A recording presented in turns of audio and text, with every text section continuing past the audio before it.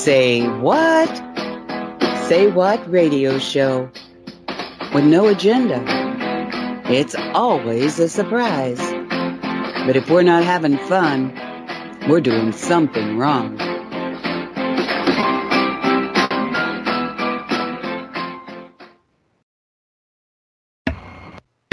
And welcome to the Say What Show. It's December 23rd, 2023. My name is Nancy Hopkins. With me is Mona Radler and the Yasmin and Bob West. So Dolly's off. She got to her daughter's okay.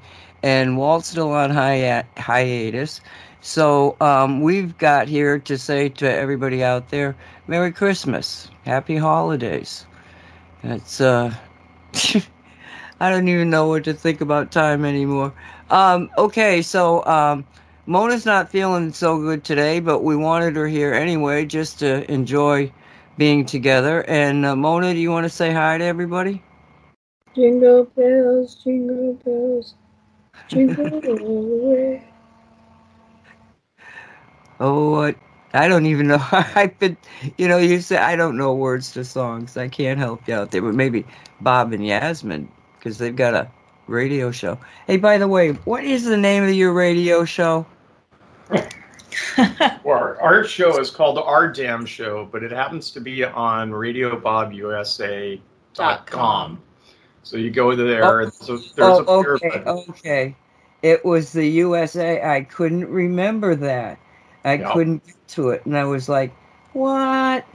I thought I had it down. Radio Bob. I said, oh, that's easy, but I forgot the USA. All right, so, right.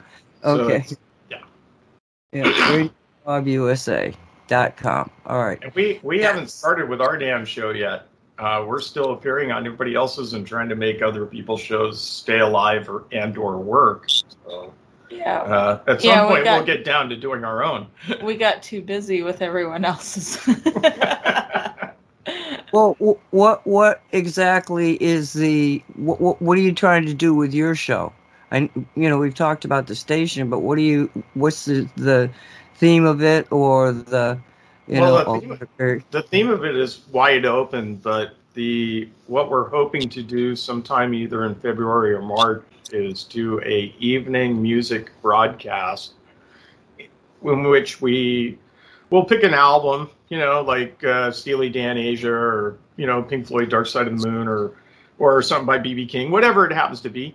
And we'll pick this album and we'll play a few songs, and then in between the songs we'll have some discussions going, and our discussions will cover woo topics. So we'll cover some event topics in history and talking about education and stuff like that, but we'll stay clear of pretty much politics. But we hope to incorporate live callers sometime by mid-June, July, so that they can call and ask questions. And frankly, I don't care what the questions are, because if I can't answer them or can't fake something, we'll come up with something. And if we can't come up with something, we'll ask them to leave and we'll take the next caller. Well, we'll be a little nicer than that. I don't know. I will. We will have fun. That's the premise of our show, will be to try and attempt at humor. We'll see how we do. It all sounded fair to me. That's how we had our round tables. Yeah, and that's kind of the premise of it. And we'll call it our damn show, and we'll pick a topic, because Nancy, most of our other material is predestined by the individuals that create it. So it's good to have some freeform license amongst all the rigid daily material that we're getting from the woo community. It's not so rigid. So you're getting a lot more. I admit I don't have the time to listen. I'm gonna make time, because I keep saying you got to listen to that station, but then I couldn't find it. So anyway, so you are accepting woo-woo, because it seems like most everything out there is woo-woo now. Well, yeah, and so we were doing kind of like a broad net of things, but we recently had two ladies that came to us, and Bob, you can chime in, that were actually they wanted to do live call-in shows. So we have Susan Marie, and she is let me get this right, she is a certified clinical hypnotherapist. And also she is a Reiki master. So that's like her primary healing modality that she uses with her clients. And she's planning to do a live call-in show.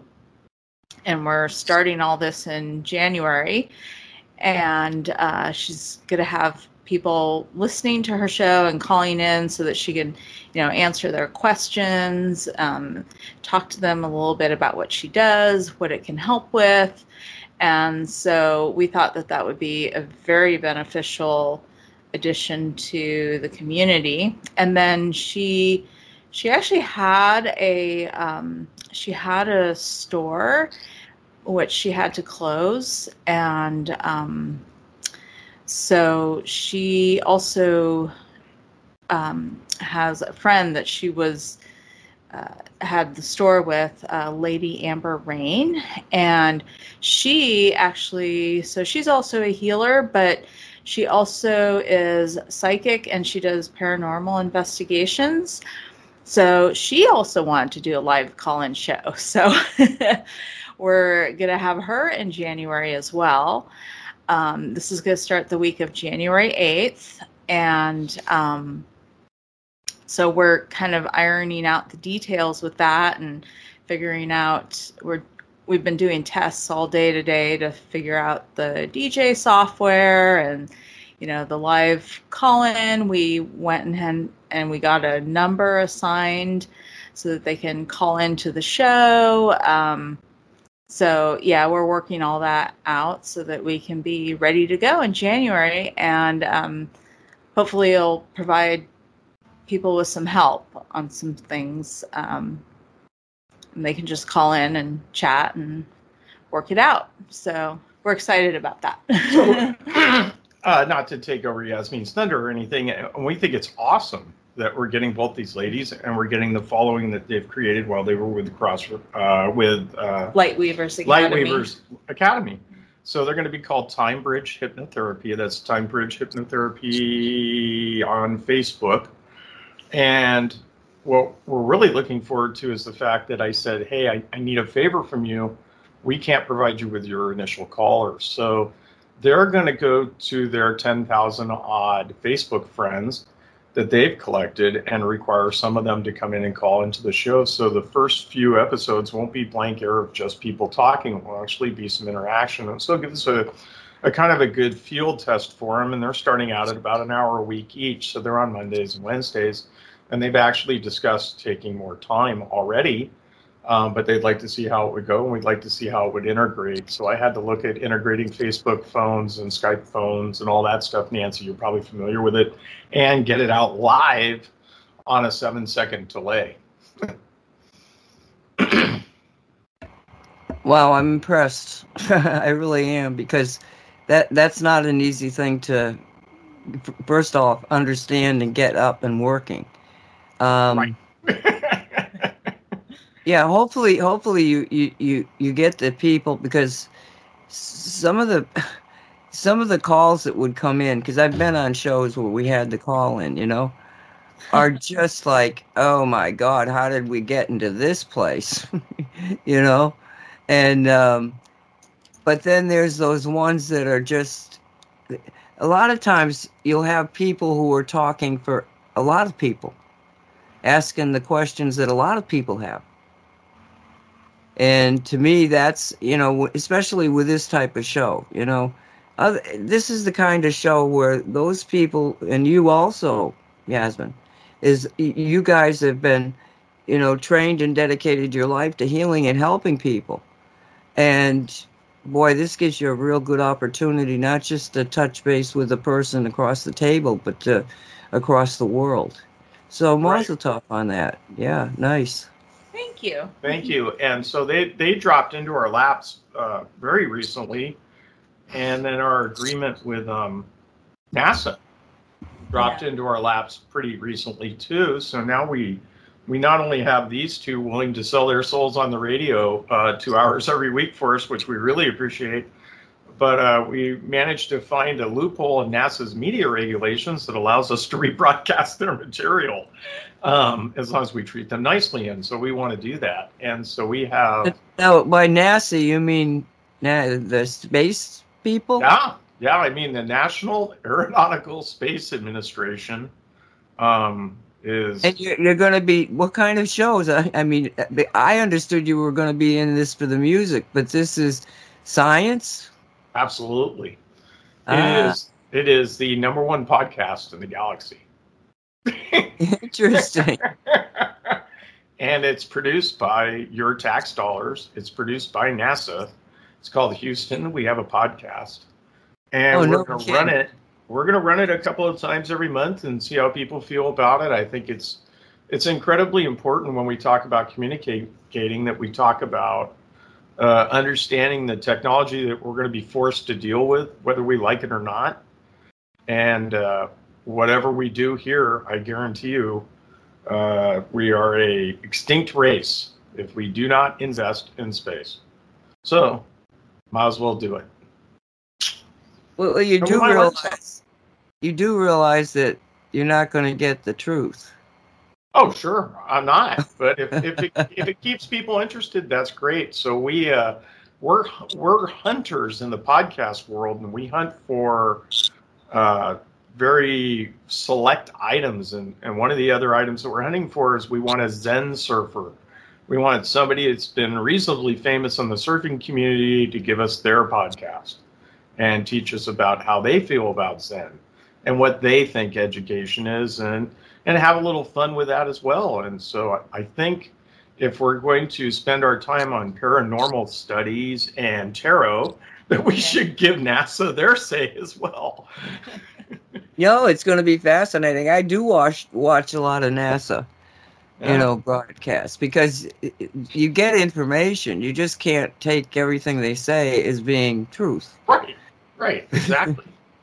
Yeah. But, if you don't know what they're saying, and a lot of people don't know what they're saying, you can't even get a grasp of it. It's like, no, just listen. I mean, it's science. They are giving you science to a limited degree. They're telling you, as long as you look at it and you look at it from observation, not what they are telling you it might be.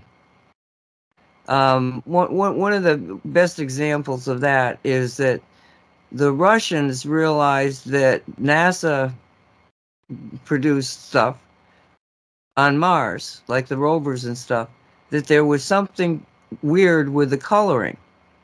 And sure enough, the NASA pictures had been doctored to show a red look to everything. But that was a phony thing. When you take away that, essentially I'm trying to think of it, the lens, a colored lens type of thing. When you take a colored lens away from it, what you have is a place that looks very similar to the deserts of Earth. Yeah, I absolutely agree. Yasmin can probably explain it. She's done more photography with Mamiya's and Hasselblad type cameras than I ever would. But the original photographs of Mars would have been a little bit red because with the sepia toning, right? Yeah, well, they'd have been an emulsion, though. That's a coloring that you apply to the print when you develop. Not develop the negative, but when you develop the actual but our print. original visions of all these planets would have been on film before they would have been digitally transmitted. Mars would have been seen by camera before it would have been seen by video. Right. Yeah. Right. So, yeah. Other planets, maybe not so much. If they made the prints of the picture using the sepia tone method, then yes, it would be a little red. The moon has a weird color to it, too, in its first sets of photographs. And those were done with Hasselblads. I mean, like the most expensive camera that you could produce by hand. Medium format. There are more expensive cameras than that. Yeah. But I mean, for what they had up there, that's That's an amazing piece of equipment, and even those pictures were off.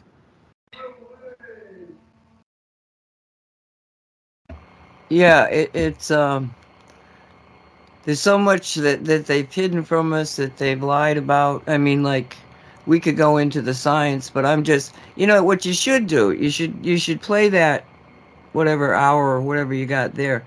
Then you should have on a group of people who take it apart. Yeah. Well, I guess you could. So one of the things that I think is important to put together here for us is a relationship with certain individuals, and they offer some very interesting material on the people and how they cope with stresses in space. So I think if we discern a little bit from their podcast, I mean, they already have 360 in the can, and they do 5 a week. So if I only play like 2 a month, and I filter those to be the ones that focus on how people cope and how they get by. I mean, you can say what you want about the equipment, but these poor people are up in the ISS for 6 months at a time. And if they're not in the ISS and they're underground, then they're underground for 6 months at a time. So, okay. Yeah, they're a little crazy, to be honest with you. Yeah. I mean, I was listening to this. They've got a new class of, I guess, astronauts that are the ones going to Mars, or being designated for that, going through the training. And this one young girl, I mean, she's not, I can't tell anymore, but she looks like she's in her 20s. She was saying that ever since she was like 13 years old, she wanted to go to space. And she would gladly go to space knowing she might not come back. That never, and it's like, all your life you've wanted to leave the planet like that? I mean, it's like, whoa, okay. The kind of smart you'd have to be is the kind of smart she probably is, where at 11 or 12 or 13, she said, if I start studying hard enough now, out of a population of 2 billion people, I might get a chance to fly on a rocket. Yeah. I'll take it. I mean, I was super impressed. I was super impressed because it's nothing that I would want to do. I think this is a beautiful place. I don't even want to leave my house, so it's not likely. Oh yeah, yeah. What's it take? 6 months to get there, something like that. I don't know. I think they can reach the ISS, the space platform, in a couple of orbits, so that's probably a few hours. I think the moon's 2 days, maybe.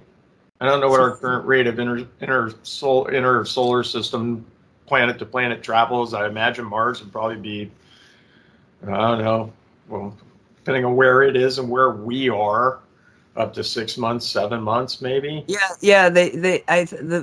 I could be off, but I don't think I am. They were saying that to do a shot to Mars, they have to make sure that they're at their closest together. Because their orbits will get farther away. Yeah, and it's kind of almost that. Because if you wait till you're closest to Mars is traveling away from you while you're in flight. You actually want to, how do I see if I can get this straight? A naval aviator explained it to me. You get on one side of your house and you throw a ball. I'll get on the other side of your house with a mitt, and I'll throw the mitt up in the air and I'll catch it. Because while you're moving, the Earth's moving, and so is Mars. So you want to launch at the point that gives you the shortest distance for wherever Mars ends up when you finish traveling. Exactly. And they said that was 6 months compared to if it was at the farthest point, it would be a year. Yeah, at least. Yeah. So, but 6 months, traveling someplace, and it all sounds a little bit crazy to me. Well, I think it does say you do the math, right? You just trust your math. Well, yeah, but I think I come from a people that are in vehicles that are a lot better than what they're going to put these poor people in there, you know, and it's like, you know, big spaceships that are, you know, can go through wormholes and things like this. But then on the other hand, I look at, you know, this concept of getting in a rocket and traveling, you know, with this thin metal, you know, surrounding you, traveling to like Mars. And it's like, oh, that seems a little crazy. But then I think about Earth, and Earth's doing the same thing, and it doesn't have a metal container. It's got an atmosphere. You know? So I've heard a bunch of different stories throughout my life about people who would get into spacecraft and how thin those things were, the lunar lander and stuff like that. But, you know, I've actually been in a Mercury and a Gemini spacecraft or capsule, similar type, right? A capsule, yes. Yeah. I've never been on top of a rocket, mind you, but I've been both in a museum. I've never been in an Apollo command module replica or trainer or anything like that. And if I did, that would be a hat trick. But the technology now with Virgin, and, you know, and Richard Branson and what's his name, Elon Musk, and everybody else thinking about commercial applications would probably convince me to go. Because if something's going to hit you up there, it's probably going to take you out. It's probably going to take you out. So you probably don't need anything really thick, knowing that no matter what hits you, AAA isn't going to show up and save your ass, right? Well, one of the most amazing stories that comes out of the Space Force, the space, you know, exploration, is Apollo 13. You know, It's like you got this little, I mean, we're talking about really thin metal. We're not talking about a 1/4 inch of metal. We're talking about, you know, they have to be careful. They have to be careful they don't bump something with it. And they put it on this rocket and they shoot it out. And okay, so as they're going to the moon, which I think it's more like a 2.5, 3-day trip, if I'm remembering correctly. And so they go out there, and they weren't very long in the journey when essentially they had an explosion of, was it the oxygen tank? I think it was an oxygen tank. But there was an explosion that blew out the side of this thing. You know, the damage to it was unbelievable. And yet they... Go ahead. Oh, sorry. I was going to say that the movie Apollo 13 does an excellent job on exactly what you're discussing for our fans at home that don't know the whole story. But you're right. They were incredibly lucky. But all the damage blew up on the back end, which was a lot thicker than the module was sticking out in front of them, which was the lunar lander. And you're right. That thing had foil over aluminum foil. You know, that's basically what it had. But it did have a pretty good, strong aluminum skin, but that skin was only 2 millimeters thick. Yeah, it was towards where the engines were. It got thicker back there. A lot. Yeah. So I mean, but the fact that it was a hole in the dang thing was just like, what? And then they take this vehicle and they continue. There's nothing they can do. They're right on a trajectory to the moon, and then they go around the moon, and God bless them, they had the engines turned on enough to give them the boost to essentially slingshot off the moon to come back. And then, I mean, the whole way they've got really no power. They did on Earth a makeshift of everything that was on the vehicle itself to figure out how, because they were suffocating, or it was carbon dioxide. The carbon dioxide scrubbers had failed. And so they had to some way or another clean the carbon dioxide, or they were going to be dead in the capsule if they could get the capsule. So they on Earth they took what they had on the vehicle and figured out how to do this, and it worked. Okay, the computers worked. They had to turn off everything to save fuel, and because I think there might have been a leak or something too. They were very low on fuel, and so they get into the area where they need to turn around and fire the engines so that the engines will slow them down enough so that they get caught by Earth and they fall to Earth instead of bouncing off and going off into the ethers and never being seen again until some sci-fi people in the future find them.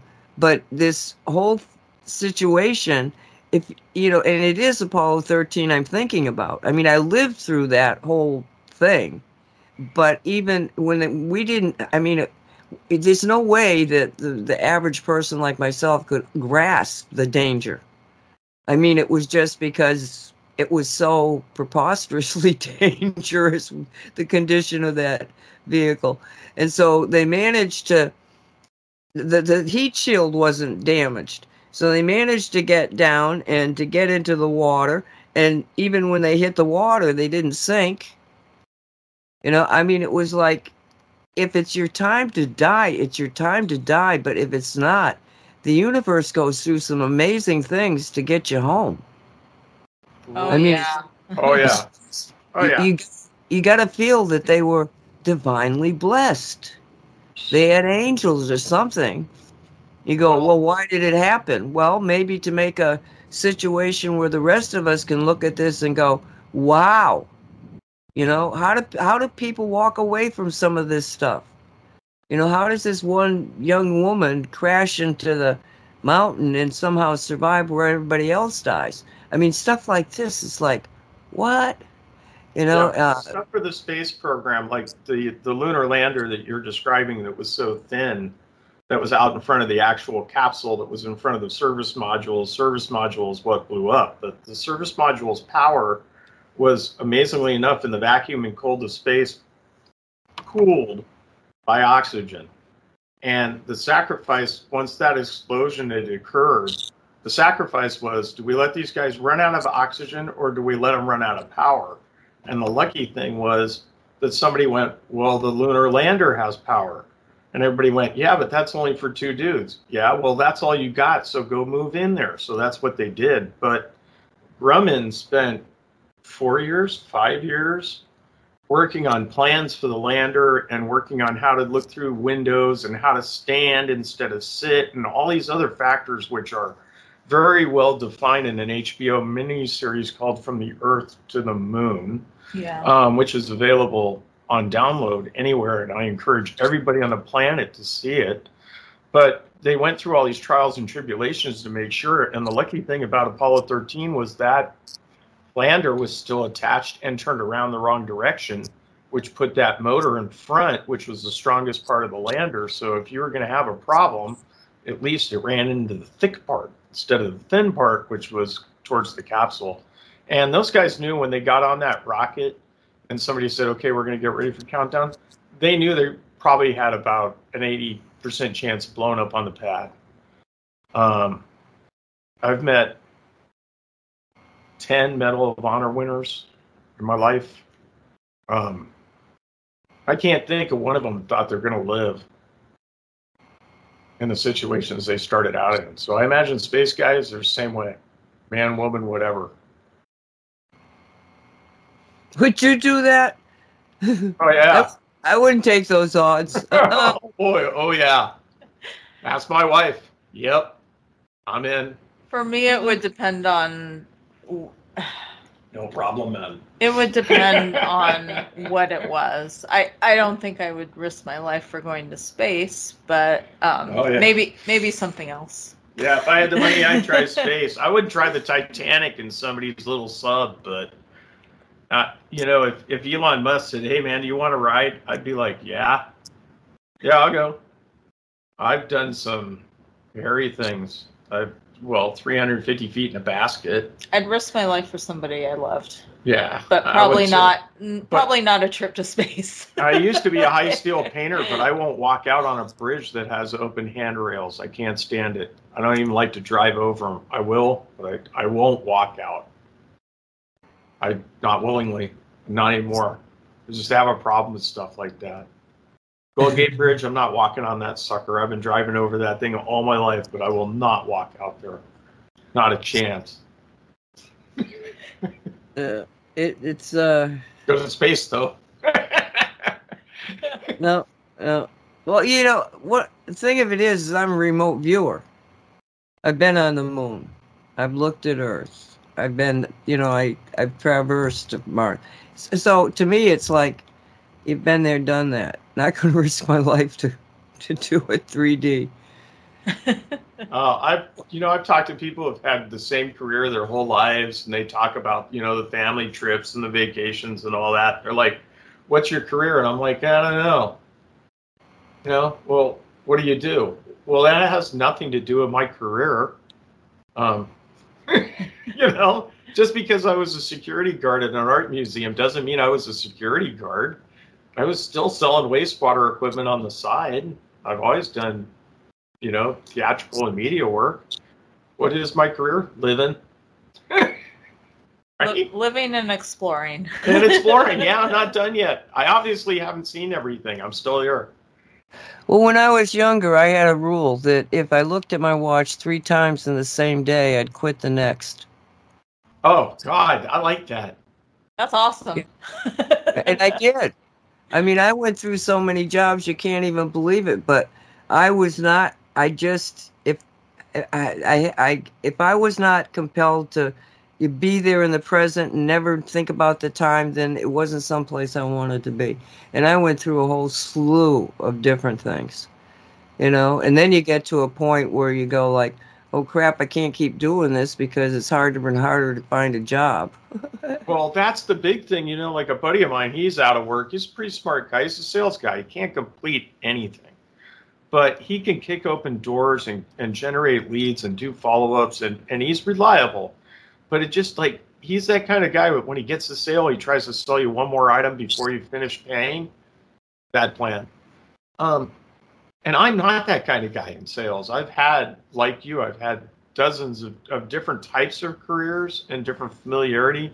And it's kind of funny because the other day, the audio system went out at the plant and everybody was looking at it. These are like high paid instrument and control guys. So they make about 140 grand a year.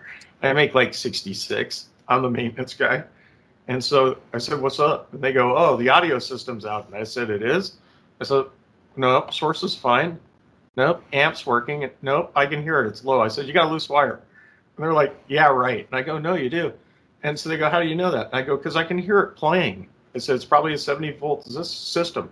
They go, "Okay, yeah, big guy." And so they reached over and one of the wires fell right out of it and it stopped.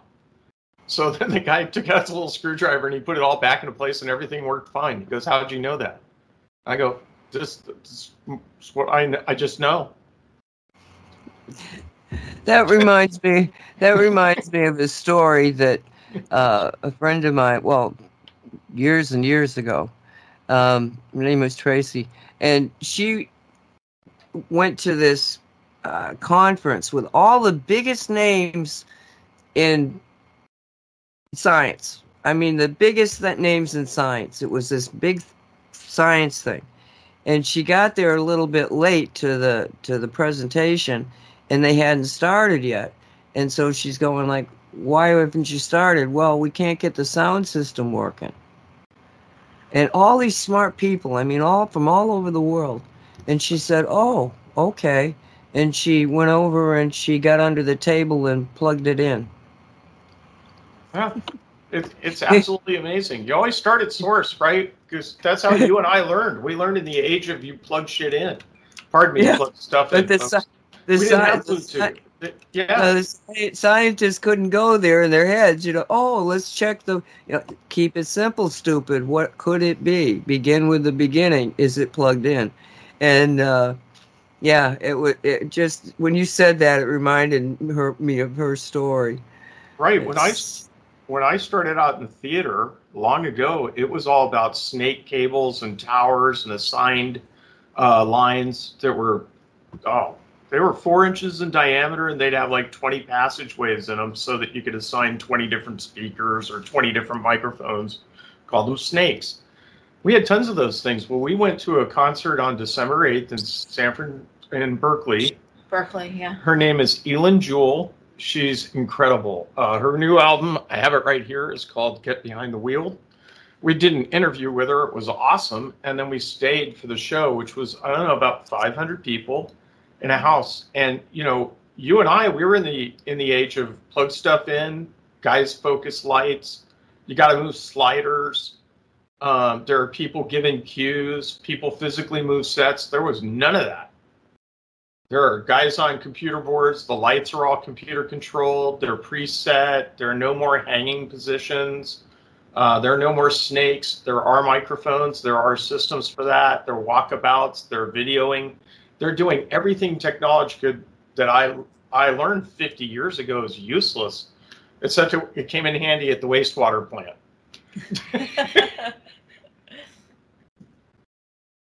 Yeah, because their technology's a bit behind. Yeah, their technology, and they still have some pretty old systems, thank God. Make the old guy look young again. Well, I mean, I remember this little kid said, "Why would you have a telephone attached to the wall with a wire?" It was beyond what they could imagine. Why would you do that? Yeah. And yet, when that was our way of communicating, the concept of, being able to see somebody on the other end of a telephone conversation was so sci-fi out there. And yet now, and I noticed this at the time, it was like, that was just so mind-bending to even conceive of. And then one day, all of a sudden, somebody calls me on FaceTime, and I'm going like, the hell is this? And I realized that, oh my God, the future is here. And it just sort of slid in. It was no big fanfare, We're going to be able to see. My mom is so tired of it. She's 92. She talks about, she lived on Whitney Ranch, which is where we live now, but she lived here back. The ranch had been developed probably in the 1870s, and she was there in the 1930s, and they had one line that came into the main house, and it rang. It was a party line. So you actually rang the bell and spoke into the wooden box. And she's been through all iterations of that now, and because of COVID and other issues, she talks to all of us via her handheld device or over VoIP, just like you and I are talking right now, voice over internet protocol. Otherwise, she doesn't have any interaction with the universe. She hates it. She did all the 8 tracks. She did albums. At one point, she had over 20,000 because she worked in a radio station. She did cassettes in her cars. She did CDs in her cars. And when Apple came around and finally got it integrated into her last car, she said, enough is enough. Yeah, I got tired of rebuying music as well. Yep. Now, is there a market for that? Because years ago, my brother started collecting records, actual records. Yeah, they're back. They're coming back. They're in Target and they're in Walmart, so they must be back. Well, what about the 8 tracks and all this other stuff? I mean, this is just useless technology, right? Yeah, agreed. The compression rate on tape, unless you do what they call DAT, digital audio tape, which was your HDD cameras were actually DAT cameras. The technology on that, the compression rate, so the area of which you can record in is excellent. But on a 1/4-inch cassette, 3/8 beta, VHS, reel-to-reel, yes, you can, because in reel-to-reel you can go to 1/2 inch and go to 16 track, what they call natural, and you don't give up a compression rate. Digital really, it squeezes music. I hate it, but you need it, which is why we only play older tunes before pretty much 2008, because people were still using digital recording devices and DAT in the studios. They no longer, the people don't do it. So that's why everything sounds flat? Has no depth to it? Yeah. Oh, yeah. Oh, absolutely. Yeah, if you listen to any regular rock and roll station, we call them bird stations here. They're named like the Eagle, the Hawk, the Falcon. You find them on every FM dial in every major city. You hear all the same songs, and then you listen to our station or listen to 10 or 12 different YouTubes, and you will start to hear the difference. You will miss stereo assignment if you listen to our station on a real stereo. You want to hear left, right again. Well, my ears are so bad. I don't know about that.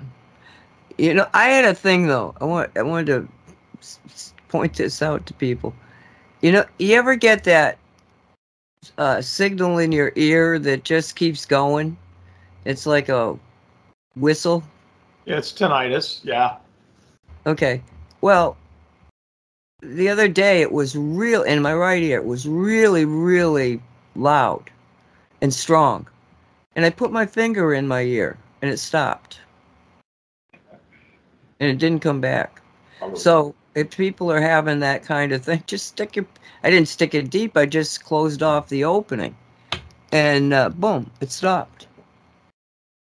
I don't know what to make of it except that it stopped. Yeah, I've always envied, you talk about you can do certain things and other people can't. I've always envied the people that can wiggle their ears because they can get the wax loose. And so you probably pushed it in or changed something. But the theory is you opened up the passages long enough to get rid of the tinnitus. Yeah, but it happens. Yeah, but it's just something to know because sometimes that stuff, and I don't know what it is. I mean, I don't feel like this is, I know when I'm getting zapped by electromagnetic. This doesn't feel like electromagnetic. It feels more like it's coming from Earth itself. And so I don't really get concerned about it. But this one was kind of annoying. But a friend of mine was over. I had two the guests that come over. And all of a sudden, Peter went, "Whoa, can you guys hear that?" And Betsy and I could not. And I went, So in a room full of people, you can have one person who gets connected that way. And yes, it might be, the person's got tinnitus and, that's the end of it. Or it may just be that, especially on this property, if it was someplace else, I probably wouldn't be saying this, but it's pretty magical property. And I can see people get here and they get affected by the energies. And I'm wondering, is this some kind of a tuning thing that's happening to us? Maybe we shouldn't be afraid of it.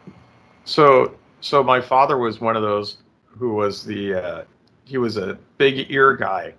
Listen for the pitch changes, and unlike kids today, you can turn on anything you want today. You got any movie whatsoever, but we always had to wait. He'd always point things out to me, but he said, "Man, you got to protect your hearing." Where I worked on boats, and even as like a 13-year-old kid, I was putting those things over my ears. I was wearing protection.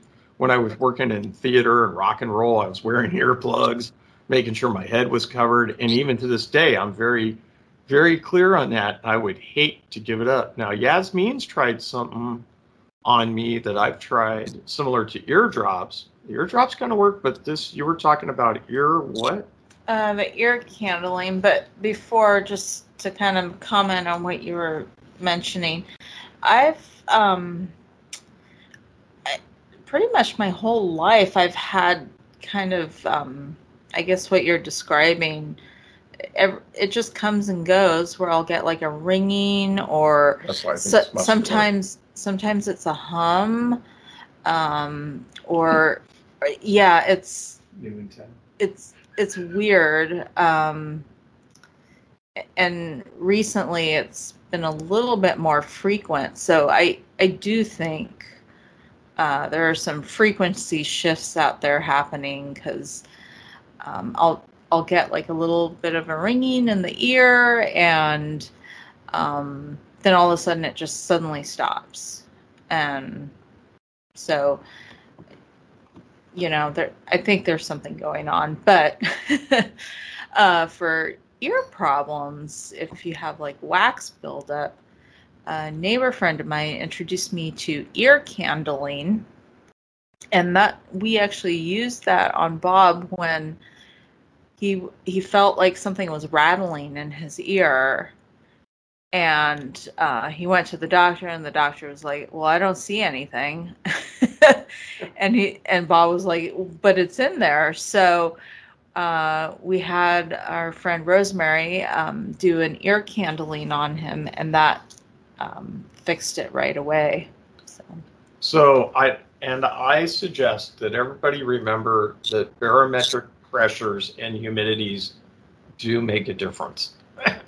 So you talk about the way your orifices are open to the universe on a daily basis, but then you went from cold to hot, over 15 degrees change difference. So you went from 45 to 60 degrees or vice versa in the matter of a minute and a half, and you went, oh my God. And then your ears started ringing and you go, what happened? Bones on the outside do not absorb or change heat as fast as bones on the inside or vice versa. So sometimes when you make drastic weather changes or condition changes, the eyes, the ears, the nose, the various parts below can react differently, and you should be aware of that. And asthmatics are especially keen to this, as I am, because I frequently worked in Berkeley on the water, San Francisco on the water, so it was about 38 degrees outside. We'd work in our cars, and we would have to unzip those babies before we went inside to the 60-degree cabin, or we would sweat to death, start to peel those off, and that would be the moment we'd have to run back outside again. So you learn quickly to adjust to your environment. That can affect your ears, your nose, your eyes. Yeah. Well, you remember Lee Brown, Reverend Lee Brown? Yeah. Years ago, she came and she had gotten into earwax stuff, you know, the candles and things. And she has a source that was just handmade candles that were imbued with different types of healing herbs and other things. And she'd come and she'd do some, ear clearing for people that I knew. And it was astounding how much of this crap comes out of your head. And they've had that stuff analyzed in labs, and it's full of heavy metals and all sorts of toxins. So your ears are sort of guaranteed. The first level of defense about, some toxins that you get into you. But I've used them on a lot of different people, and the ones that really seem to go like, wow, are the people that had to fly into Miami, like guests came they took planes, and after they're here and get this ear coning thing, they realize that their ears have been still affected by the air flight, and it just sort of regulates the pressure in the ear and cleans it all out. You need to know what you're doing when you're doing it. You need to go with somebody that has been at this for a while. But because she was doing it so often, Lee was able to become friendly with the woman that was actually making these by hand, and got her to use shungite and make some cones that have the shungite. Nice. Yeah, she gifted me a pair of them, but I've never used them because it just is so unusual that I just couldn't bring myself to use them. But yeah, so anyway, yes, yeah, it's something you might want to look at, because it does. It'll take out a lot of garbage that you don't even know is in there. So if you want to, who's up here? So I just noticed Mona put something in the chat about the Earth's resonance. The I don't know. Schumann. Yeah. Mona, did you want to mention anything about that? No. No, I agree with Mona that it could be something to do, because that's supposedly the heartbeat of the Earth, and it used to be all the time that I always looked at it was at 78 point, what is it now? I can't even think of it, but it stayed the same for all my life, and then all of a sudden it's jumping off the charts. So there's some big stuff that's happening. So we get to witness it, right? I mean, I keep thinking back. I keep saying this to myself.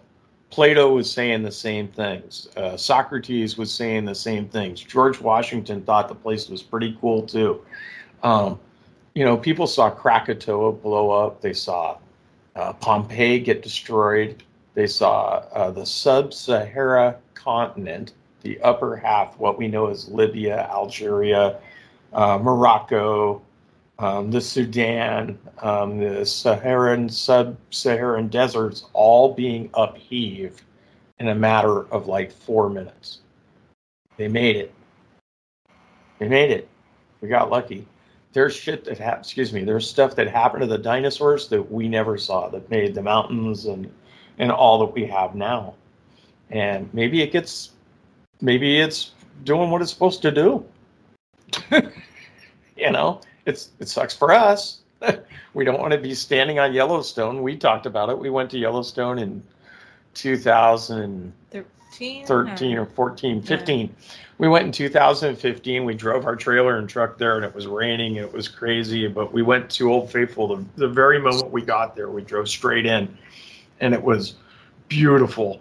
And we were watching the geyser go off, and I looked at Yasmin and I said, we could be a statistic any second. And she goes like, what do you mean? I go, we're standing on a super volcano waiting for it to go off. It's not really bright when you really think about it. And we're staying in the campground. We were there 5 days. We called the boss. I said, I want to stay another day. He said, no problem. I talked to them. No problem.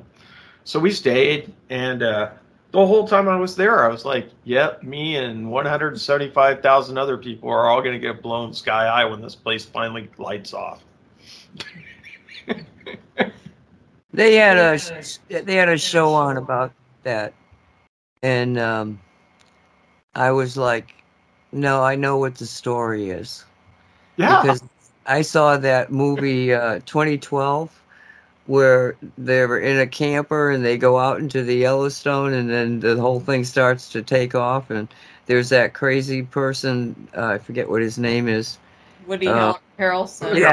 Yes, Woody. Yeah, okay. And he's there, just loving it. He'd been predicting it for so long, and it was like that particular movie was so graphic and so well done that I sort of like, I've seen that happen on the movies, but it burns into your mind as being like, well, no, I don't think that's a good idea. No, we won't do that, because it would be just devastating to everything. I mean, it can happen. If you live your whole life on Market Street in San Francisco and you see the signs change occasionally and you see the cars change occasionally, you won't think anything of it. But you remember looking down the bay and seeing a double-layer freeway on the front of that thing between you and the Ferry Building at the end of Market Street, and it's not there anymore. And you're like, oh, that looks a little weird. But imagine if you're in the exact same position and it's April 18th, 1906, and it's 11:52 or whatever it is in the morning, and you're standing there, and 1 minute the city's looking like it usually does, and you're looking down Market Street, and within 3.5 minutes, you're looking at rubble. It's on fire. I mean, okay, so if you're on Mount St. Helens, whenever that was, on the day it goes off, well, you're like the dude in the cabin. I'm not leaving. Okay, he didn't want to leave. Everybody else was like, hey, man, we got to get out of here. Good for them. Yellowstone goes, I don't think you're driving out of it. Well, they did in the movie, so you can. Thank God for Hollywood. Quantum physics, Bob. Quantum physics.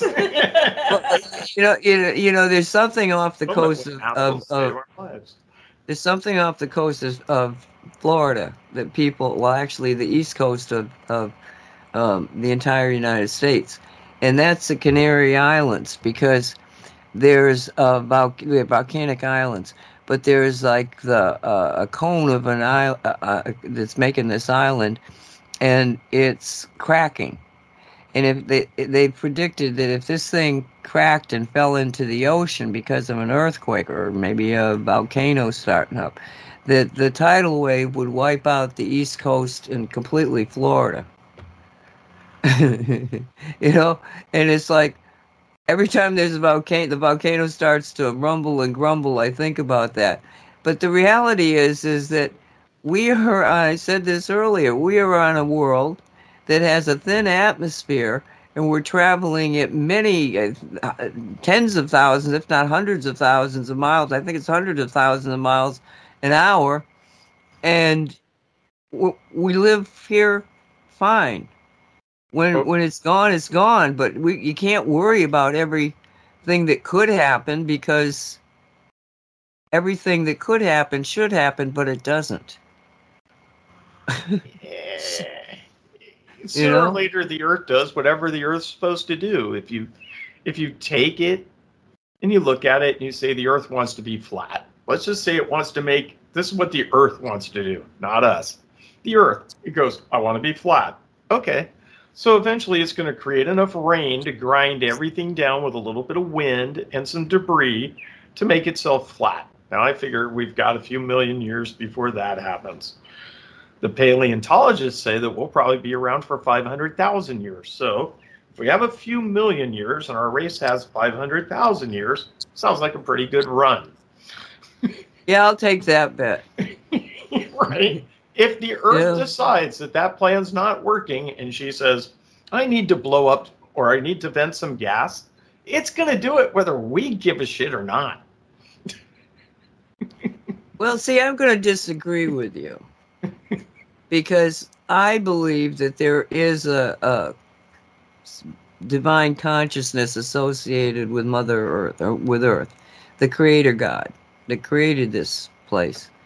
And it's sort of like, if you accept that, then you have to accept, or consider, well, what kind of a God is this? Is it a God that would just, take a fart and destroy all sorts of people and lives and all that? Or is this the God that I hope I would have as my Creator God for the earth that I live in? I'm not saying she created me. I'm saying she's created, yes, in an essence, she's created the 3D version of me. But the spiritual side, well, that's divine. And it's divine that created her. And I believe in a very loving, appreciative, grateful universe that just really wants to experience all that can be experienced. And we'll do it in a way where if there's, it's collateral damage. If there's stuff around that, needs to go, it needs to go. But at the same time, if it's the kind of God that I believe I'm in communication with, it's one that says, no, we're on this voyage together. And I think it's us. If we are loving and kind and joyful, then that's what she's going to be. She's going to give back. What we think becomes reality. If we're vengeful and hateful and do all this bad stuff and war all the time, then she's not going to try to protect us. She'd probably do what I do. It's like, well, keep it in the schoolyard. Don't bring it into the school. Nancy, I agree with you. Yeah. Before we cut for our break here, I would say, though, that I also believe, as you believe, but I also believe that God has, that's what I call a God, has a sense of humor, which states that you need to know where the metric is sometimes. And in order for you to truly appreciate this life and this place that we're on and the ability to communicate, I'm going to remind you that you're human. And so I think he has a sense of humor. Or she. Or whatever it happens to be that you believe in. I believe, I just think that it's all, storytelling. And I'll tell you, when I wrote a book that it never published, it's a long story, but it's called Battle Captain. And in that book, I actually killed off my main character. And I can't tell you how deeply I was grieving because I did that. This guy was like, real to me. And I didn't realize the depth of emotional attachment I had. So it's almost like he became real because I had put my creativity into it. And so I kind of say that God's probably got the same thing. I can't imagine God going around and, killing off its own creations or allowing it to be killed off. Because I don't think that the grief would be over. He could overcome that kind of grief, or she, or it. It's just that grief is so debilitating. Without getting into a giant talk about religious principles or anything, I remind everyone that these are but guidelines. The idea is to be the best that you can be. But I agree with you. Sometimes you look around and you go, why would they do this to us? Well, we're human beings. And even though Plato and Socrates and Washington and Anne Frank and many others went through trials and tribulations we will never understand, we fail to read them and learn from them correctly until it happens to us. So every generation at some point, which is getting significantly smaller all the time, is learning faster all the time that when shit happens, it hurts. And that we should avoid these things, and we do these by communicating. We've turned into an internet society over the last 27, 28 years. An entire generation has been born that feels that they're not entitled to even communicate properly with each other. So I don't know how we're going to get them interested. I'm hoping that the other 70% of us floating on the planet, 40% of those are pretty religious, will get along in some way so that we can continue. Okay, I picked this one out. It's a little long, but I picked it out. I guess I know why now.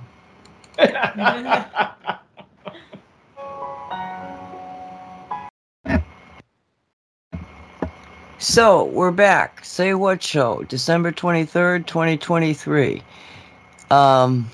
You guys back? Yeah. Yeah, we're back, and we're back with something more fun and enlightening than the last segment, we hope. What? That was a nice song. It was. And I don't know who did it. It's like I was going through the Christmas songs and I see this Let There Be Peace. I couldn't even remember which one it was, but I was like, no, that's the one you need to play. Okay, so I apologize. I don't even know who did it. We had a similar experience this morning. For those people, I take these songs out of the podcast because I don't want somebody to come and try to sue me because I've been using their stuff. But it's Let There Be Peace. That's all I have. Yep, it was all masculine. What was that? There was no feminine in it at all. It was all masculine. Oh, okay. There we go. Now we know. I still have to take it out of the show, though. But, yes, the song, Let There Be Peace. It's, sometimes, music can really change your... Well, we did on Shungite Show. Shungite Reality, we did this whole segment on frequencies and the different frequencies and how they make you feel. I don't know if you saw that, Yasmin, but I actually did think about you guys because what you're doing is not just what you're doing is you're providing a sound frequencies that in these other places you just don't get. They're terrible. I can't listen to, music that comes over the TV or somebody has, at Christmas time, they put those carol thingies on, and honestly, I don't like the energy. Yeah. So, well, our goal was, to kind of help uplift and heal people and kind of do it in a way that cast a wider net so that we get, some of those people that aren't as aware out there and, they're still hurting. So, if we can make them feel good with some good music and sneak in a few words of wisdom here and there, plant those seeds, maybe it can help improve their life. It's part of the reason why we chose the multi-genre to kind of look at it, and I think people should be interested in that, because if I grew up in a neighborhood and all I heard was rap music and that thunderous beat all day long, that would become the normal inspirational music to my life. It'd be what I'd need. And I'm not saying that there's anything wrong with it. I'm just saying it's not for me. But if I played all rap music, then everybody that's listening is on the same page and is of the same mind and the same opinion. I might as well be on CNN. Or MSNBC or ABC or Fox or whatever it happens to be. But if I cross genre and I look at what music makes people kind of feel good, no matter if it's blues or New Orleans, we play Charmaine Neville, that's New Orleans jazz. We play Muddy Waters, that's Chicago blues. We play the Spice Girls, that's Euro trash. I mean, we play the Bengals. We play Chrissie Hynde, the Pretenders. She did a Christmas song that I'd forgotten I'd even put on there. And so it's been playing since September. Well, so we'll pull it off in January because, but I mean, it's been playing like once every couple of weeks or so, and that's kind of cool. So we try to get the different genres because we want the different people to come in. It's like Yasmin said, we want them to listen.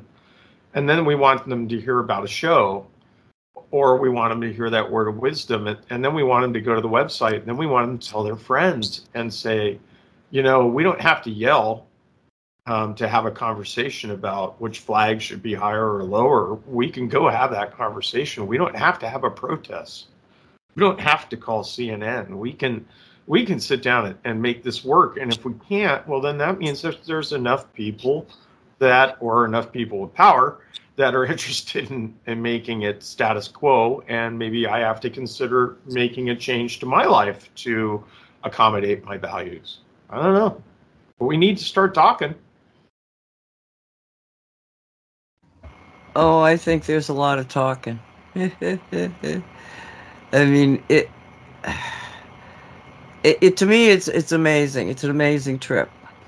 It's like, the people today, they can't understand the awesomeness of thinking in terms of seeing somebody on the other end of the phone.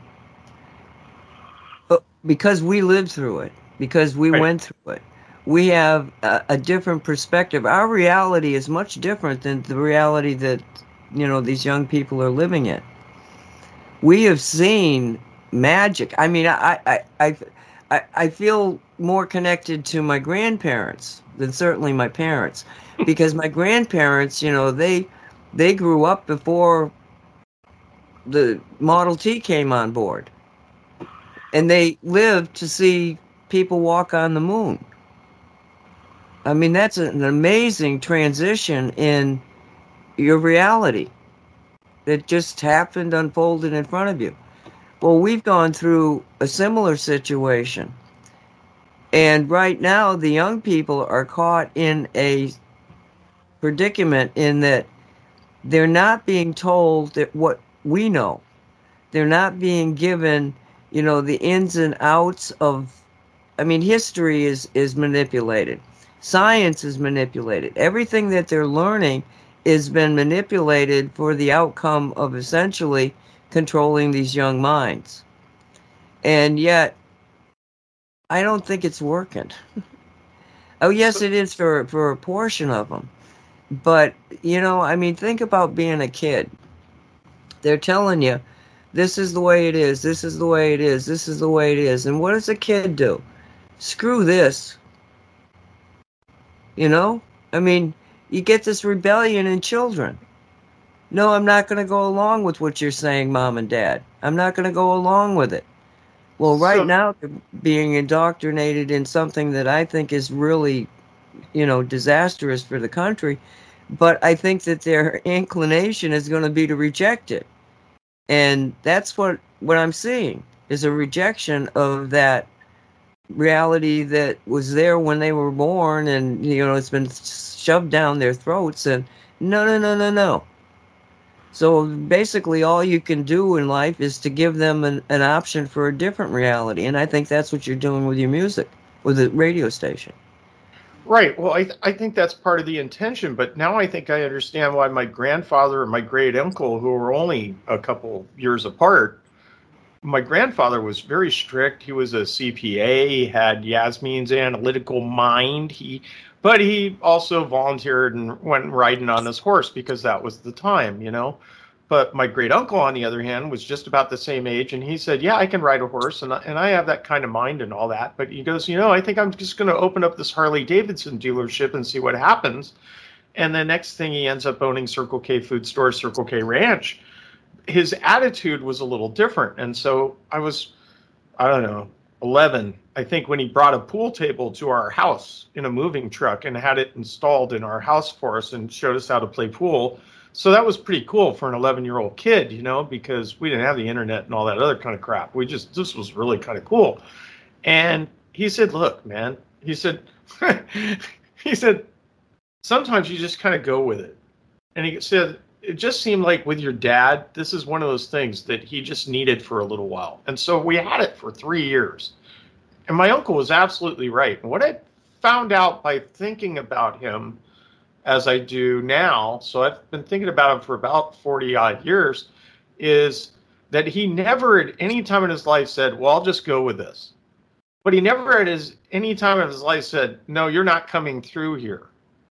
So to give you an example, when they put the freeway down the middle of his 270,000 acre facility, he didn't say anything about having to get from one side to the other because he knew they'd use eminent domain. But what he figured was that he could either start complaining now and there'd be all this rigmarole, or he could just wait and have the upper hand in the whole thing. So he let them build the freeway right down the center of his property without a piece of paper.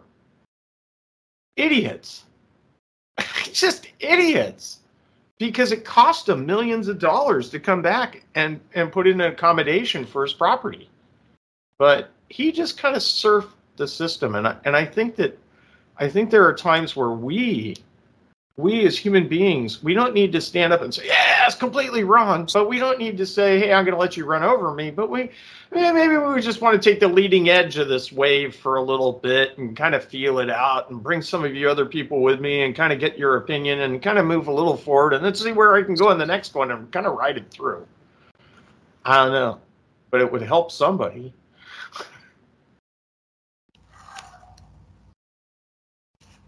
Yeah. Yeah.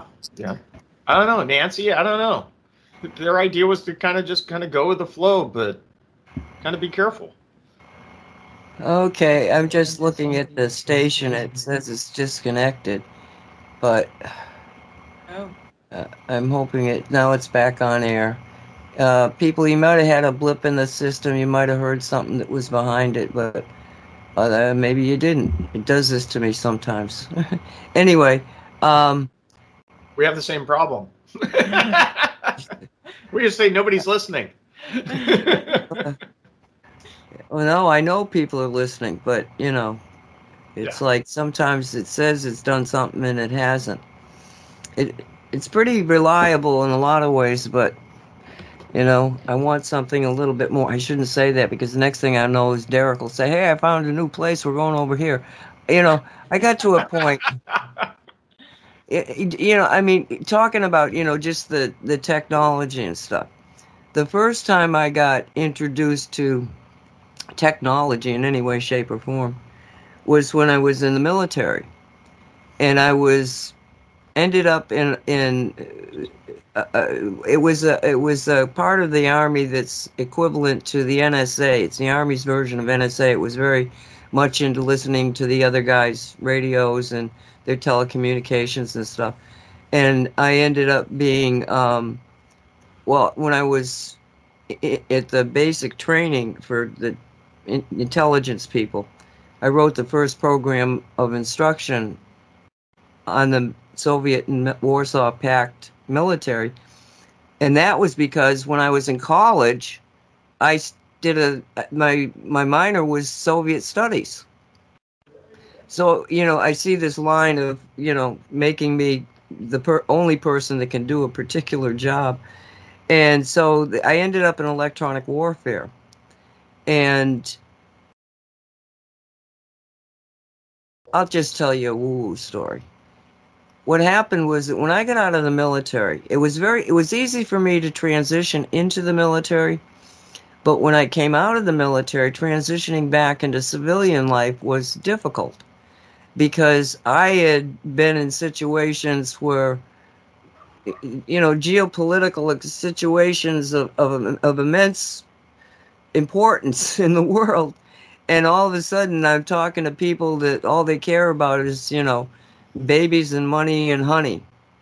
And the reality of the civilian was so limited. They had no idea what was happening in the world. And it caused some friction in my own mind. And I said to somebody who I was working with, I said, I swear to God, I need to talk to a psychiatrist. I said, but I need to talk to a psychiatrist that understands psychic energies. Because by then I was, telepathy, remote viewing, doing a whole bunch of stuff. So she says, now, see, the coincidence, there's no coincidence here at all. And she says, oh, I have a friend of mine, and that's exactly who you're describing. So she takes me over there, we get introduced, and as soon as we get into the same room, we start doing this telepathic communication. And he finally said, look, I think I need to talk to you alone. And so let's just make a scheduled appointment, and we'll go by that, because this poor girl was completely, we're looking at each other, not saying a word, and we're having this communication. So I go back to him, and he turns out to be somebody who worked in I don't even know what compartment of the military at that point that he worked in, but it was the basic remote viewing group that was doing all of the I'm trying to think of some of the people that were on this group. But anyway, he was one of those people.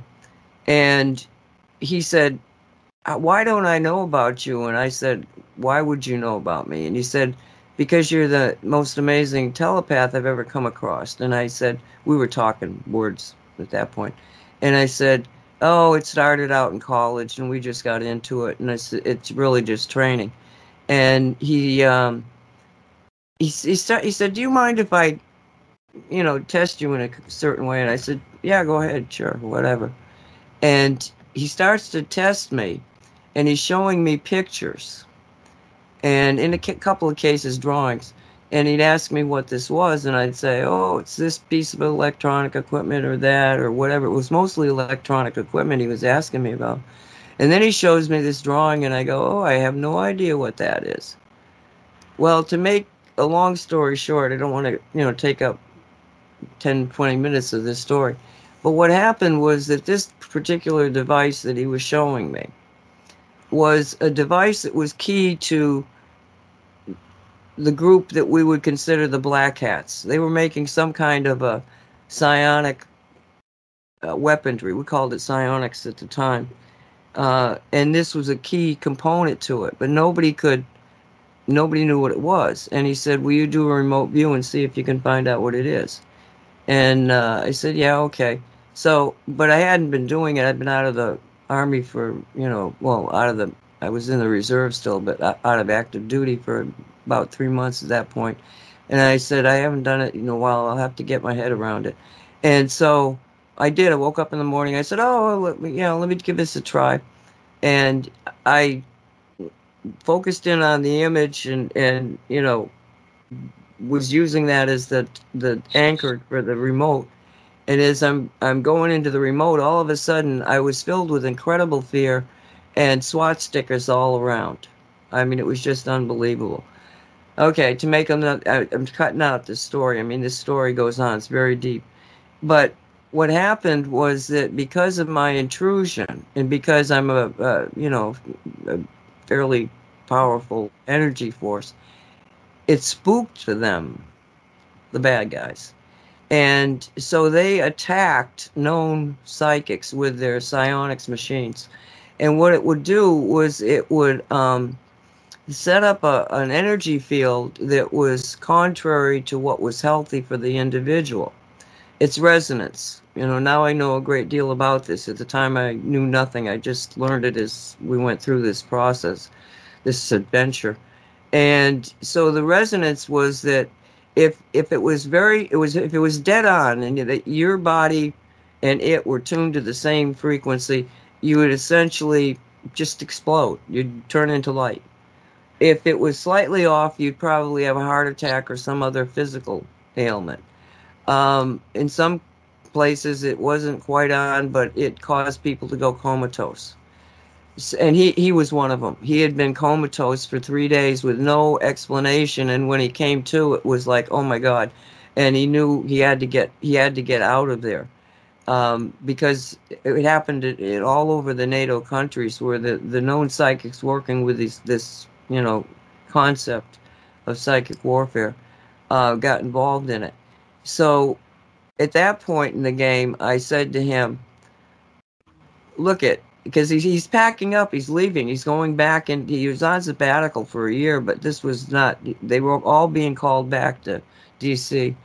And because it had happened all over the world, nobody knew why except him. And so he was leaving, and that's why he'd called me over to his place. And I said, so you're leaving me out here by myself? And he said, yes, and they're looking for you. So be careful. And he said, all I can tell you is don't put your signal out, and, they'll give up trying to look for you, maybe. That would go great. And so I finally just got angry with him, because it was like, oh yeah, you got me into this mess, and now you're just abandoning me. And I said to him, you got to tell me the truth. Who are you? Who are you really? And all of a sudden, he put up a telepathic signal that showed me he was an off-worlder. He wasn't human at all. And he said, what you need to know, and then he, boom, threw into my mind this telecommunication system that, if you want to know what I saw that day, which was in 1976, you can look out the window and see your telecommunication all around you. That's what he showed me. He said, this is the danger. He said, and as far as what we can do for you, he said, we can guide you. We can do things like help you out, but we can't get you to the point where you've got to make decisions. You've got to do things, and we can't help you anymore. He said, we'll always be watching over you, type of thing, but it was like right here and now, try to get yourself underground as deep as you can so they can't find you. But that's when I first saw the telecommunications danger. And over all this time frame, all these decades, I've seen it being built out just like they showed me. So it was like being somebody, how many people did that happen to? I don't think very many. And we're out there screaming, there's a danger, there's a danger. I'm sure that the motivation for the, what do they call it? The Arnold Schwarzenegger, the Terminator. The Terminator movies was to warn us. I don't think that was a black hat situation where they're trying to get our agreement to it. It may be, but I think that a lot of this stuff is really warnings to us. This is what they got planned. Pay attention, say no. And instead we bought all those tickets and watch it all the time, accepting it into our reality, essentially, as a potentiality at least. So now there are so many people out there talking about the dangers of electromagnetic energy, of 5G, of the control, of the surveillance. It's just, and that's why I'm saying I'm extremely excited about what I'm seeing out there. Because it was like on the Shungite show. We did this stuff on the love frequency, the healing frequency, the spiritual frequency. And where was I getting that information? From news articles from ABC, NBC, CBS, MSNBC, CNN. It was the mainstream media that was putting this information out in this year, 23. So there's a lot of really powerful, good things that are happening. Even in the political environment, it's like nuts. The stuff that they're doing out there. Everybody knows now that it's nuts. And they keep doing things that are incriminating themselves. It's like the biggest one lately was the January 6th people up at Congress who had that kangaroo court. They destroyed, and they have a record of destroying it, the depositions from all the people that they brought out on the television shows and showed them. And, a lot of people think that Donald Trump was convicted of something because of that show, where they danced around and stuff. But, nobody was paying too much attention to that until they sort of let that out. And now you're looking at them and you're going, well, only guilty people would do that. They're like doing things that are hey, we're guilty over here. It's all falling apart. And at the same time, you got to build up the science of real science, of light science, of energy science, frequencies. I mean, it's a very exciting time to be in. And the fact that you guys were drawn into this new concept, it's new, and maybe other people are trying it, but, for the stuff that's actually succeeded, it's a new concept. Having respect for the music and your audience. We're not going to feed you garbage. Yeah, Bob's finally found his purpose, I think. I've definitely found a purpose. But yeah, the idea of being able to do the kind of two-way communication, the open communication is going to be a big deal, But we look forward to not only just spreading the word about us, but the people that want to come along or get interested or want to put their show together, following some of our guidelines. But it's really been kind of interesting looking through this world of the internet, watching the morph and watching the change that I've heard in regular radio stations. We've got quite a few around here that are all controlled by the same guys that control the Indian casinos around here. So it's kind of odd how all the music reflects all the bands that are going to come to the Indian casinos. That could just be me. But I haven't been able to tie that together, so I do keep an eye on stuff like that. But yeah, it's been a lot of fun. It's been interesting. It's been hard on Yasmin, but he's cracking the whip on me constantly. Absolutely. I am, absolutely. We just got another bag of audio stuff so we can go do interviews. What else? We signed Gary. I didn't even mention Gary at all. So to go even further into the weird, Nancy, we signed a deal with this guy. He's a media guy for sprint car racing. And we believe that there's an underground world of fuel-injected Zen, and that these guys use the sprint cars and driving cars as their avenue to reach their state of Zen, and it's true. And so we're going to follow him around next year to, I think he said 11 different tracks in California and 19 national events. Where he's going to give us free reports. So yeah, it should be kind of interesting. And then we're going to go to some of his events in Northern California next year, and we're going to put on our little shirts and signs and try to spread our fuel-injected Zen to them, and see what they really do and do some interviews. So it could be kind of fun. Well, and we did that interview of that one driver. Yeah, Chase. Yeah. Yeah, where, we kind of talked about how the racing makes them feel. Yeah, it was really kind of cool. It was the same thing that we kind of heard from the surfer dudes, and the same thing I've heard from Yasmin.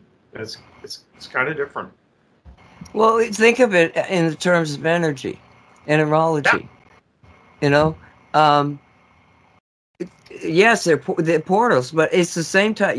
How you get focused on something, and all of a sudden it's like nothing exists except this little bubble you're in. It's where your focus is. But when you're moving, like at the speeds that they're moving to, comparatively to what is here in this 3D, they're really changing place and space very, very quickly. Oh yeah. Yeah, You they know, are. so it's morphing around them. Because I remember hearing, I think I told you this before, but it was one of those, Grand Prix kind of cars, the big ones that go around Monte Carlo and that type of thing. And he was saying that when you're traveling at the utmost speeds, he said, you can actually, everything goes into slow motion. And he said, you can see the faces and the expression on the people in the stands. And that's just energy. It's enerology.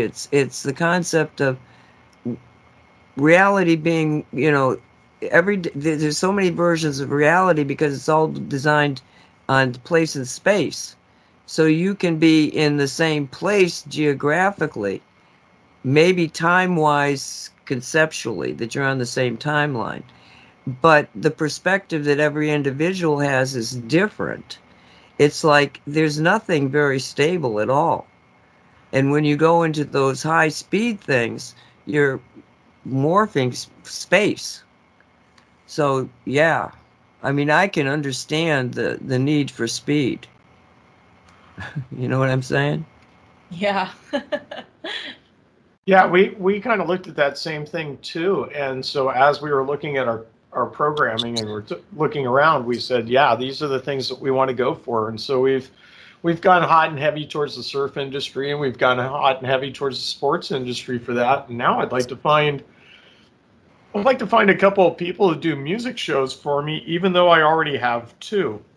I would like to make a shout out, if I could, over your station to all of you folks listening, for a show called The Grateful Dead Hour, which is run on 100 stations throughout the country and reaches about 275,000 listeners on average a year.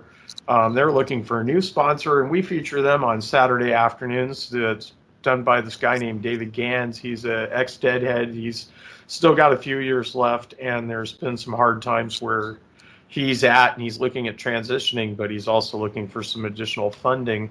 I don't know if they'll do a GoFundMe, but for a sponsor, I looked at the math, and for what he's asking, and anybody wants to contact me directly, that'd be great. I think it's an incredible investment if you want to reach deadheads. So that's like one of those shows that I looked at is how do they calm themselves? And I remember being a deadhead, and yes, we used a lot of drugs, but the music was pretty calming. But you can't run that stuff all the time, And like I told Yasmin, we're going to run some Get Up and Go, and so we run this stuff called the Sirens of Rock, and that's how we came to know Elin Jewell, and her new album Get Behind the Wheel was because she's one of the girls that sings in our Sirens of Rock. She's one of our sirens. She sings a song called Shaken All Over and Green River, which is a cover of a Creedence tune. And she's excellent. She's a really super person. So that was kind of cool. She's this teeny little girl with a hell of a voice. She got a hell of an attitude, too, and she's really entertaining. And I encourage you to keep your eyes out open for her and other talents like her. Well, you sure do make it look, listen, it sounds like a lot of fun, especially for people that, well, I'll tell you this story. It's like, and hopefully more of this will happen. My friend Peter used to listen to the alternative networks when he'd drive into his job, and then when he came home, and he was always angry because there's, I'm talking about, Rush Limbaugh and Alex Jones type, and so he was always angry. Well, his radio went out, the radio went out in the truck, and now he has nothing to listen to. And I got to tell you, the last time he was here, he was so calm. He didn't get into all this politics crap. It was like he had been healed because he stopped listening. Because he was even driving me nuts. Never mind the people that, have heard it over and over and over again, like his poor wife. And, You know? and that's the reason why we have no politics on our station. We want Got that people right. calm. Got that right. Nope. We want you to remain calm. We want, and we get that people will seek out politics, or they'll seek out the truth, or they'll seek out what they think is their truth, tribally, whatever. Go ahead and do it. We want to be the place where you can run to and you'll go, oh, I may not find out about the weather. I may not even know what time it is, but when I'm done painting this room, I'll feel blessed because I didn't hear one annoying commercial. I promise you to never play an annoying commercial. I might play an annoying song, you can tell me, but I won't play an annoying commercial. And what's that website again? RadioBobUSA.com. Correct. Yeah. RadioBobUSA.com. And it's the webpage is set up similar to yours, Nancy, where you go to the homepage and the player, you just hit the player button to listen. And if they're listening on their phone, I believe the station will prompt them to download an app that they can use. Which they could use. You can still listen through any browser, anywhere, anytime, unless you're at work. I got news for you. I work for the government. You can't listen to it through a government browser because it's considered NSFW for a couple things that I tell you about politics. And the radio station feels the same way.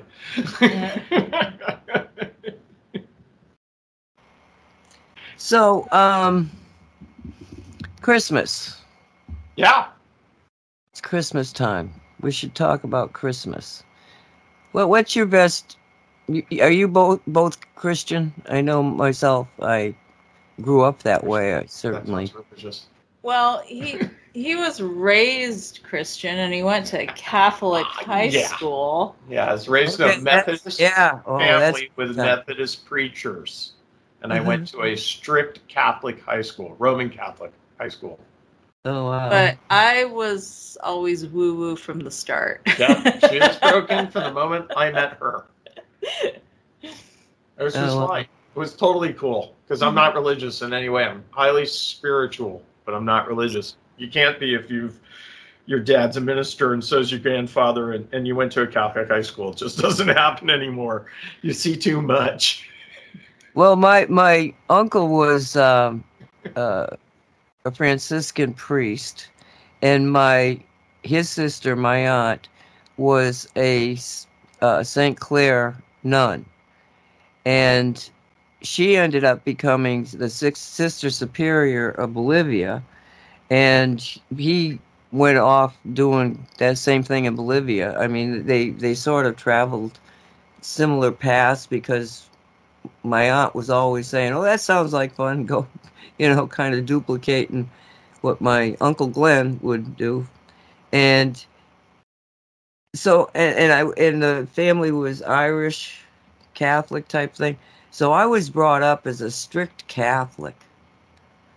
But then along the lines, they say things to you, and as a kid, you're going like, what does that mean? And nobody has an answer to. And I was so dedicated that when I was like 13, I think, I made my mother drive me in early before school started so that during Lent I could go to Mass every day. That's a lunatic I was. I was like totally into the entire concept of the church. Not even Jesus. It was the church, the pomp and circumstance. I grew up in the Roman, Mass was in Latin. Everything about it was like, I was dedicated to. And so then I always think back to my younger years, like you, where it was all traditional and you did the masses and you did all that kind of stuff. And you probably had to do those same things too, right? Oh, yeah. Yeah. And then, it's like I got into college and I started learning about the ancient church, and all of a sudden I was like, whoa, there's a lot of things wrong with this church, and it put a doubt in my head about it.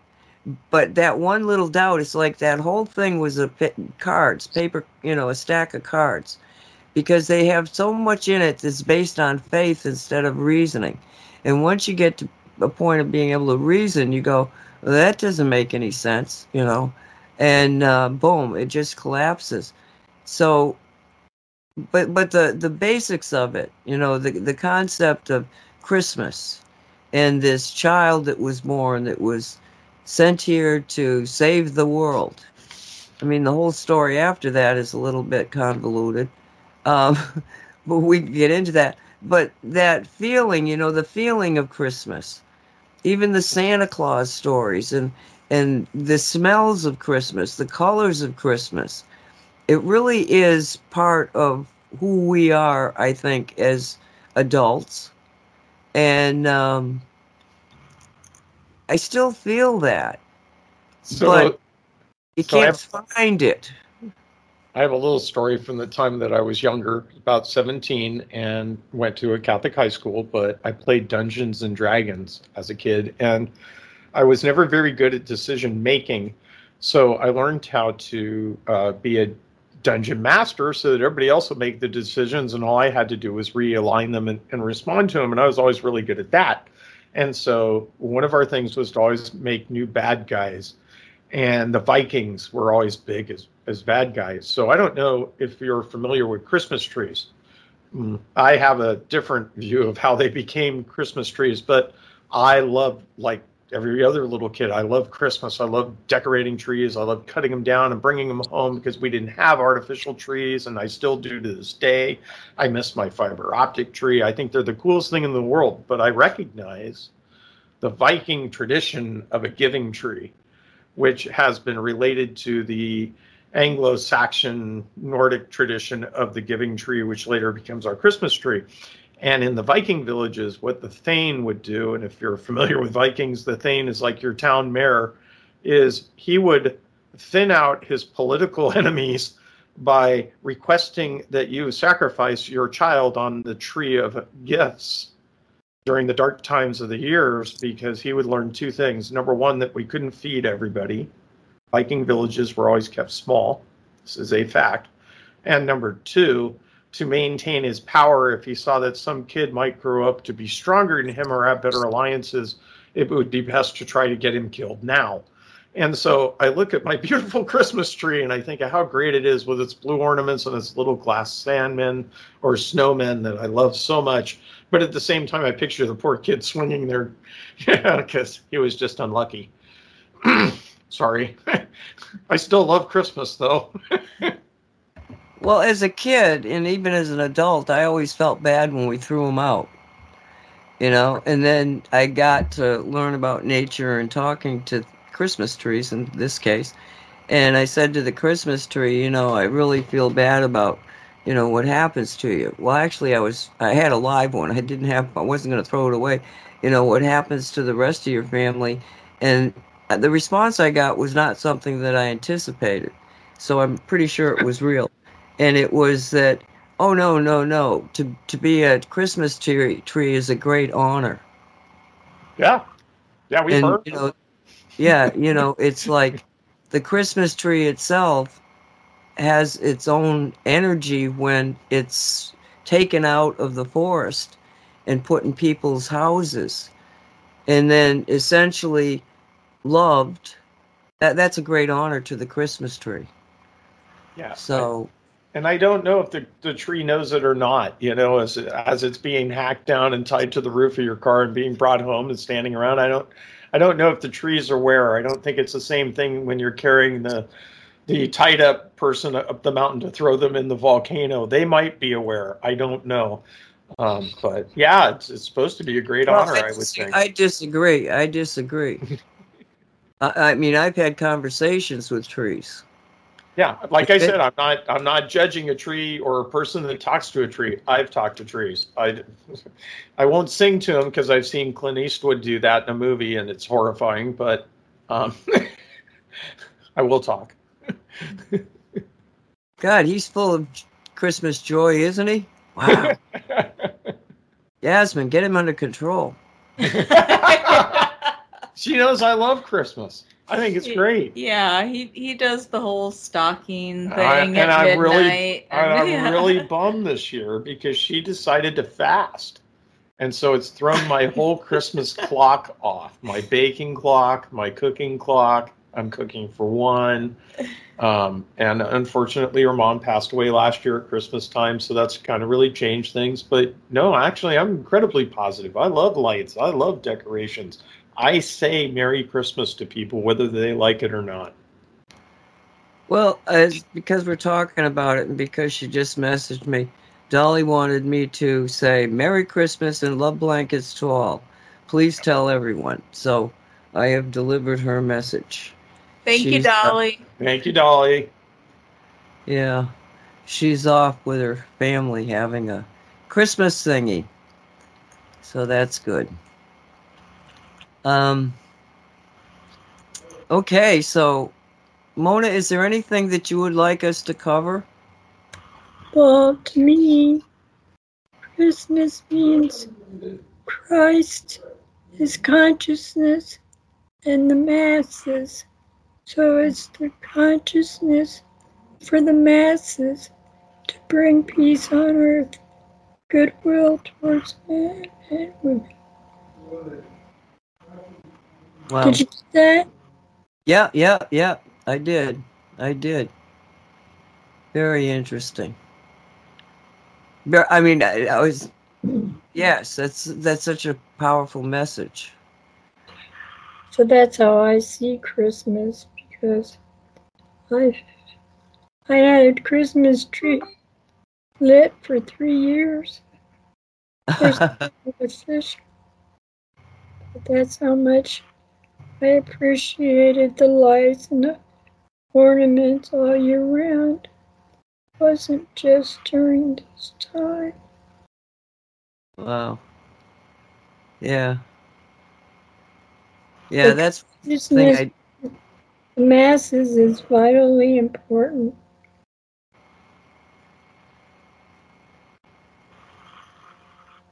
The last time I went to a Catholic mass it was Christmas Eve, but it was, I walked into the church, and I'd flown up into Massachusetts. I walked into the church, and I see my brother sitting there.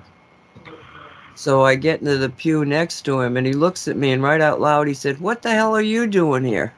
And I thought, well, that is such a profound thing to say to me. What are you doing here in this Catholic church, I was like, okay. But yes, there's something special about those. That's why I say the whole concept of the birth of Jesus and the story and everything about it, it's just kind of ingrained in my little child's memory.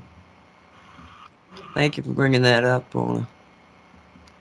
Because that is the whole key to Christmas, isn't it?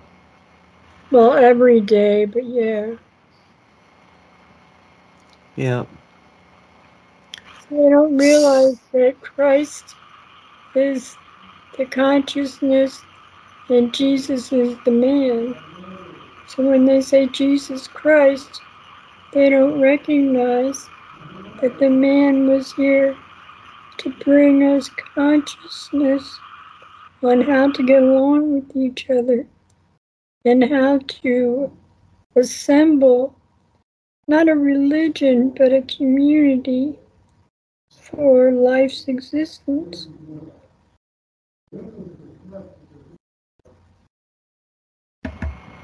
I'll agree with that.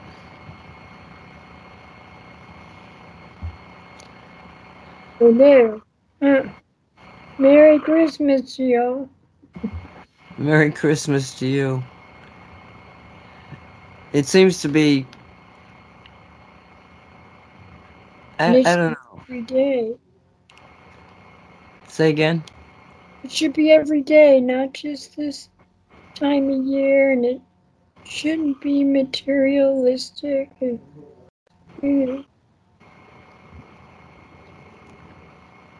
That's the truth. But I don't have a tree up now because we have 3 cats. I couldn't handle it because they would think that was put up for them as a toy, and I'm not going to let them play that way. I saw this story about the woman who had to end up. Oh, this was so insane. The cats went after the tree. So then they took the tree and they hung it upside down and stuck it to the ceiling. Right. And the cats didn't get into it, but it was, not really, they didn't really like it.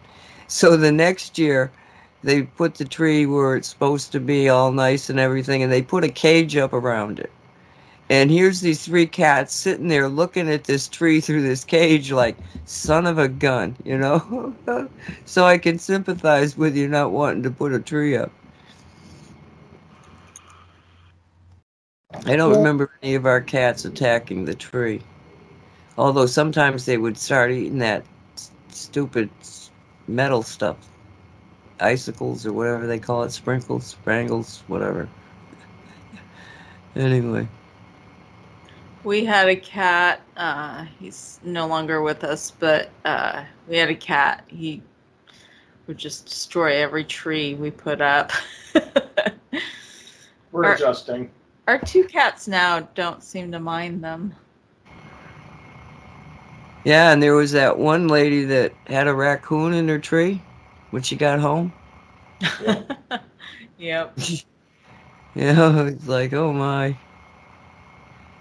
No. Anyway. That's a Christmas surprise present. Yeah. Yeah. Well, one of the funnier stories I've ever heard about a Christmas tree at Christmas time was my brother Mark. And somebody always gets, 10 kids. Somebody always gets sick at Christmas time. And a lot of the time it was Mark. Well, this was the same sort of situation. He had like all the symptoms of flu. And he was really sick. But he had a girlfriend who was telling him he had to get that tree he had promised to go cut down and to get it to her mom's house, I guess it was. So sick. He goes out into the woods and he finds a tree and he cuts it down and he puts it into his truck bed. And he's on his way to the girlfriend's house, when he looks in the truck bed and the tree's not there. So he has to turn around and see if he can find where the tree has fallen out of the truck bed. And he finally finds it and he gets out and he gets it into the truck bed and he gets there and he's got a fever. He's not even thinking right at this point. And he gets to the house and he shows the tree to the girlfriend and she goes, "What is this, a joke?" He didn't find his tree, but he found something that was like, kind of looked like a pine tree thing, and he was so out of it, he brought her just this, dried up old thing by the side of the road. Oh no. Oh, yeah, Mark is a character. He was always getting into one thing after another. Oh yeah, I think about these kids. And see, I was the oldest, so I look back at them and, in many ways, I helped raise them. And I guess that's why I never wanted my own kid. I know how much work they take. Never wanted one. Figured I'd gotten through it when I was a kid, babysitting for these people. But living their lives, too. They were all different. It was fun. Anyway, we're near the end of the show. We got 2 minutes here. Mona, you want to say goodbye to the audience and Merry Christmas type of thing? Everybody find some joy and share. That's it? Yes. That's good. Okay, and Bob? I challenge everybody to learn the names of the people that give them coffee every week at Starbucks. and I'll say Merry Christmas. You already have all the gifts you need around you, and just bask in gratitude. and you'll have a wonderful Christmas. Well, we've still got 2 minutes here.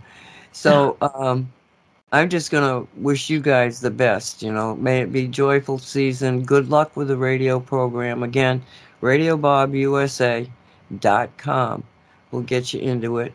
And, reality is what you think it is. So we've got to think ourselves into a new reality where people are like blessed and think every day of, the energies of Christmas and what it really feels like to be thinking of ourselves as one human family and get on with this reality building. So if I can make a quick plug here for anybody that knows somebody that wants to do a podcast or has done a podcast that might be interesting to us, please let me or Nancy know. And again, if anybody wants to be a vendor and reach not only the USA but Canada, but now we find out Switzerland on our website, we have space available for people that like to partner up, do special offers for our patrons. Okay, we gotta go. We gotta go.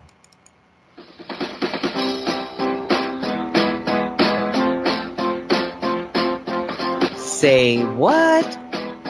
Say what radio show with no agenda. It's always a surprise. But if we're not having fun, we're doing something wrong.